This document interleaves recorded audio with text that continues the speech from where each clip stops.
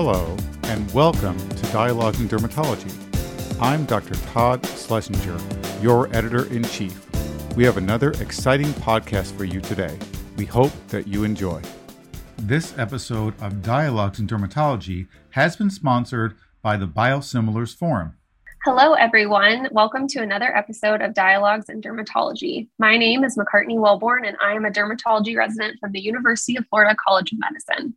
Today's topic centers around accessing the new world of biosimilars, implications for patient care and treatment selection. In this episode, I am honored to be joined by Dr. Joseph Merola, who will help guide us through this topic. Dr. Merola is an associate professor of dermatology and rheumatology at Harvard Medical School. He is a board-certified dermatologist, also board-certified in internal medicine and rheumatology. He completed his dermatology resident at New York University Medical Center and continued residency in internal medicine and fellowship in rheumatology at Brigham and Women's Hospital. Welcome to the podcast, Dr. Merola. We're honored to have you, and thank you so much for taking the time out of your busy day to sit down with us. Thanks so much, McCartney. I'm thrilled to be with you. Awesome. So can you just start by giving our audience a brief overview of what biosimilars are? Yeah, so this is a really interesting topic, and I can tell you this is really at the forefront of my rheumatology life, and I think it's racing toward dermatology, so it very much is a hot topic. You know, a biologic drug is a drug that's highly similar to a reference or originator product and would be considered to have no clinically meaningful differences with regard to safety, purity, potency, etc. We can think in some respects, folks might want to think about this as a generic drug. I think there's some important sort of differences than what we might consider a quote unquote generic, which I'm sure we will talk about. One thing I like to mention to folks when we first enter this topic is it's important to know that there are variations even among batches of product of our biologics at baseline of originator product, right? That may change over time, that may change by batch. That's sort of inherent to the biologic process of making these molecules, which I think sometimes helps us a little bit with getting our head around how, a biosimilar may be okay and probably likely is okay for our patients with a variety of the conditions that we might talk about. Also, that there are very strict definitions and processes that are put out by regulatory agencies to think about what makes a biosimilar, including a variety of analytical and structural and functional tests that make us think about what makes a biosimilar of its originator. And then again, I'm sure we'll get into much more detail beyond that. Awesome. Thank you for that information. I guess we can segue from something you mentioned into what makes a biosimilar different from a generic form of medication. Yeah, so there's several differences here. And again, one of the reasons there were questions around this early on is that, in making a biologic, right, there are a variety of different chemical processes at play, and these are being made by different, for example, cell types, among other things that can impact, you can imagine, some of the secondary structure and modifications that might happen on a molecule, right? So beyond just producing an antibody and that structure, there's glycosylation that might be different and other elements that may impact immunogenicity, right? And so a lot of the question that we get into is about the question of immunogenicity. So beyond just safety and efficacy, we have to think about what this means for driving, for example, anti-drug antibodies. Will a drug over time fail a patient if we switch back and forth between originator product and a biosimilar over time? And it also lends itself to another discussion topic, which is distinct from the label of a biosimilar, which is interchangeability, or this idea of can I switch between products in a given patient? And again, I think we'll probably come to that as we talk a little bit more in depth about these molecules. Awesome. Can you give us a few examples of a few drugs that we use in dermatology that have biosimilars that have been approved here in the U.S.? Yeah, so probably at the forefront for us are drugs like rituximab, anti-CD20 therapy, which might be used for a variety of conditions in dermatology, including bullous disease, as well as a variety of anti-TNF agents. Most proximately is infliximab. Right? We have several biosimilar infliximab molecules. Many of you likely have either used or been asked to use by a payer, a biosimilar form of infliximab. And there is sort of a tsunami wave of other molecules, in particular other anti-TNF biosimilar drugs, namely adalimumab, etanercept, and others that will be emerging in the next few years. And I think, really is why, again, this is such a hot topic. And hopefully we'll get to both the positives and negatives of what that might look like for our patients and for us in the office. Great. Yeah, I know you sort of touched on this earlier, but have there been any studies specifically in the dermatology population showing that these biosimilars have similar results in efficacy and safety profiles? Yes, that's a wonderful question. We have several examples. One in particular is a study that was done for etanercept in psoriasis. Specifically, it opens up a broader question. So the way that the bioequivalence studies work is that you can do a bioequivalence study in one indication. So for example, in rheumatoid arthritis, you can imagine, an anti-TNF might do a study, or an IBD. And then because once bioequivalence is shown, it often can be extrapolated to other disease states. So essentially, the way this is often done is you'll have a given mechanism or drug, do a study in one area, and then it's extrapolated to other areas, potentially in our disease states. So we may not necessarily see the data for our skin disease state, but instead for another disease state. And then, by extension, we assume that it will work equally well for our disease state. And that's been sort of the regulatory take on this to date. In terms of other studies that have been done, again, it might be worth bringing this up now while we're on it, but there have been a number of studies looking at this other concept of interchangeability, if I can bring that up now, which is the question of, can I switch back and forth or do multiple switches between a reference product and a biosimilar that would result in any difference in the way it works, right? Or in its immunogenicity and driving anti-drug antibodies in particular. And we've had several different studies now that have been, I think, very much reassuring to us. That includes studies like the NOR switch study, among others, that seemingly show that multiple switches back and forth between a reference product or originator product and the biosimilar seems to demonstrate a low likelihood of anti-drug antibodies. In particular, what we would be concerned about are what are called anti-idiotype neutralizing antibodies that would interfere with how the drug works over time and may even interfere with going back to the originator drug, right? Which would not be a good outcome for our patients. And so we do have a good number of studies at this point that are reassuring, I think, to us around efficacy and around overall this concern of immunogenicity. Although I think it's not a closed case. I think we still, certainly need to see how these behave over the long haul of switching in patients over many years and even decades for some of our chronic conditions in dermatology.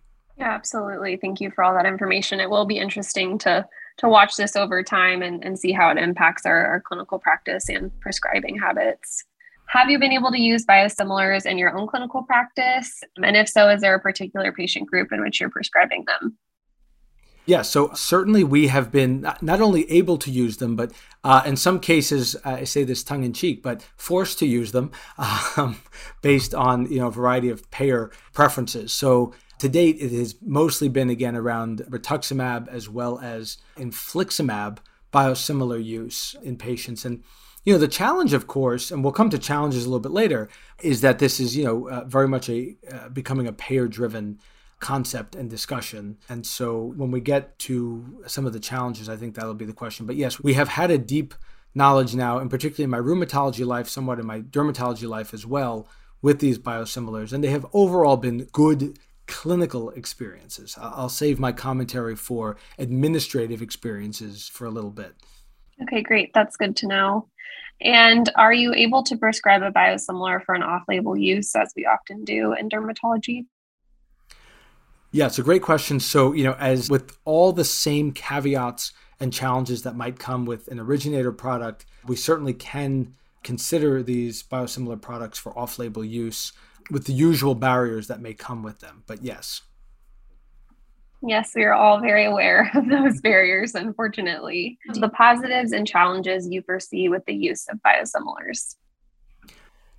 So I think this is where we kind of get in the weeds. So the positives, of course, this is also a complicated question because, at least in theory, a positive here would be increased access for patients and patients who may have had challenging access in the past. Again, in theory, this should help with cost, should be a savings to the system and to the patient. Of course, we know, at least in the US, there is a complex behind the scenes network that involves PBMs and others that can sometimes really make this challenging to understand, where originator products may be placed or packaged in a way that they may even be cheaper than a biosimilar, right? And so I think the landscape will evolve. We'll get to understand this better. At least globally, this has helped with access, with cost in many countries, and I hope that it also helps here in the US. So increased access would be a wonderful positive to come from this over time.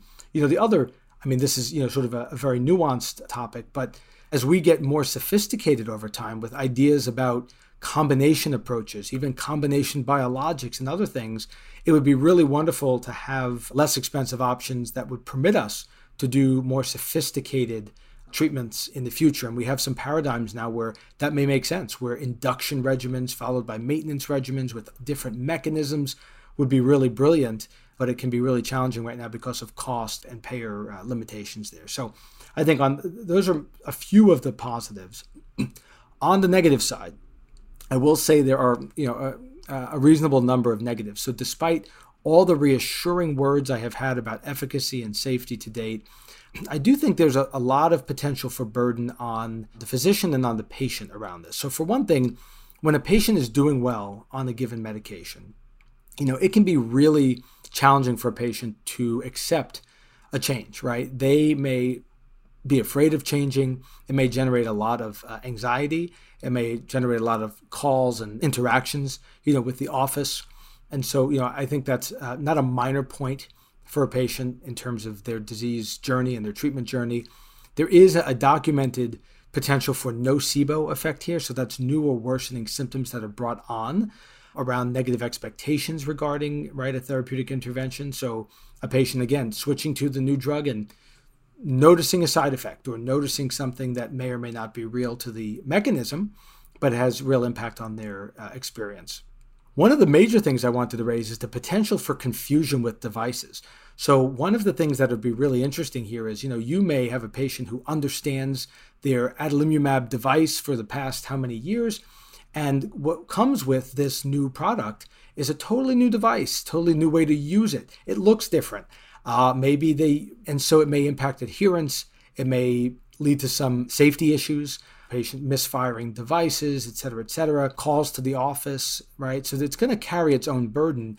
And a lot of the support programs that we've had for years with some of the originator products and the support for those may not exist, right, with the biosimilar product, right? And so I think those are all some intangibles that we're going to have to think about in terms of generating calls and burden and education. So I think it'll just raise the question of who is going to be able to handle the burden in the office when there are potentially less support services and other services facing potentially some of these biosimilar products.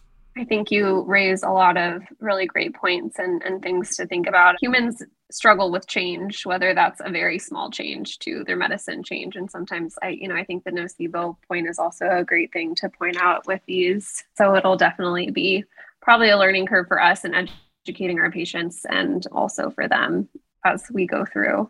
Do you foresee that, like if a patient's been on for Humira for many years and then their insurance company may decide to stop covering that, and so you would have to prescribe the biosimilar. Is that kind of how you see part of them fitting into a patient's pathway?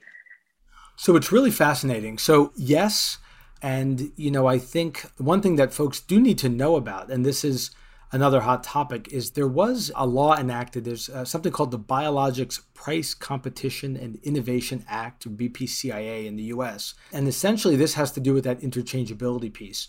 And it means that if a biosimilar is deemed interchangeable, and this may be regulated by state where allowed, but it means that a biosimilar may be substituted for a reference product without a provider intervening. So it's one thing if, we're at least allowed the point to make a decision or to discuss this with the patient, with the payer, but it may, depending on where one lives and how these laws fall over time, may be the case that similar to going to the pharmacy to pick up your statin, you get just the generic version on Tuesday, and the next week you get a different generic, depending on how it goes. I'm not sure yet that that's the way things should be, but it certainly may become the case in many states that there is a substitution allowed in that way. And I want to be clear that that would be around not just any biosimilar, but those deemed interchangeable. And, I think we still very much are opposed to what would be considered non-medical switching, right, which is a separate issue, but between drugs or between mechanism. I mean, that would be a very different idea here. But I think that also is something we need to be on the lookout for, and also something we as a group need to be thinking about from an advocacy standpoint in terms of what that means for our patients in the longer term. Yeah, that's another great point. I know that also that's often seen in our isotretinoin prescriptions, where sometimes our patients will say that they've picked up one form and then it is another brand the next time they go, and it changes things. And sometimes they feel like they experience different things, just like we're kind of talking about. So yeah, that's a great point. For me, I think if you can imagine that scenario, but instead of just, it went from a small brown pill to a small pink pill, and instead it's now an entirely new device with a different mechanism, et cetera. I do think it will generate more angst for patients, and I think it will generate more calls to the office. It also may be the case that, some subtle piece like a needle size or, an incipient might mean one hurts more than another or something along those lines. And so I think tolerability may also come up over time as a point of distinction, among these different agents. Yeah, absolutely. It will be very interesting to see how this all goes over time. Thanks for all this wonderful discussion. Based on our conversation, do you have a few key clinical pearls or take-home points for our listeners regarding clinical practice and biosimilars and what's on the horizon?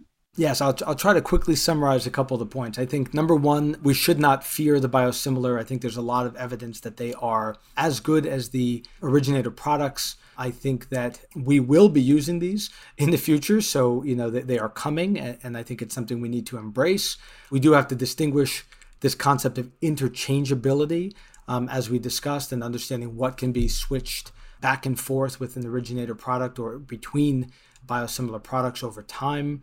And again, there is evidence to support that, but we do have to keep an eye on that over time with our patients. And I do think that there are both positives and negatives, as we discussed. Whether we like it or not, my gut is that this will generate more burden on the office and will generate some amount of anxiety and angst among patients who are asked to switch.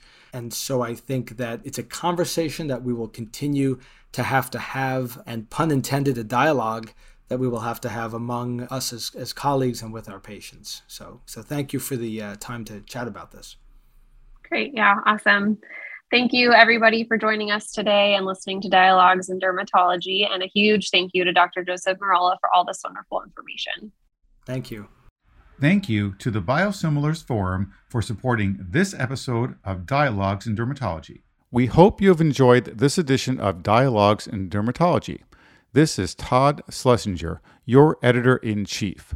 For more podcasts, including bonus issues, check us out online at the website of the American Academy of Dermatology or through the Dialogues in Dermatology app. You can now also sync your subscription to your favorite podcast app. New podcasts are released each week in addition to our monthly JAD podcasts.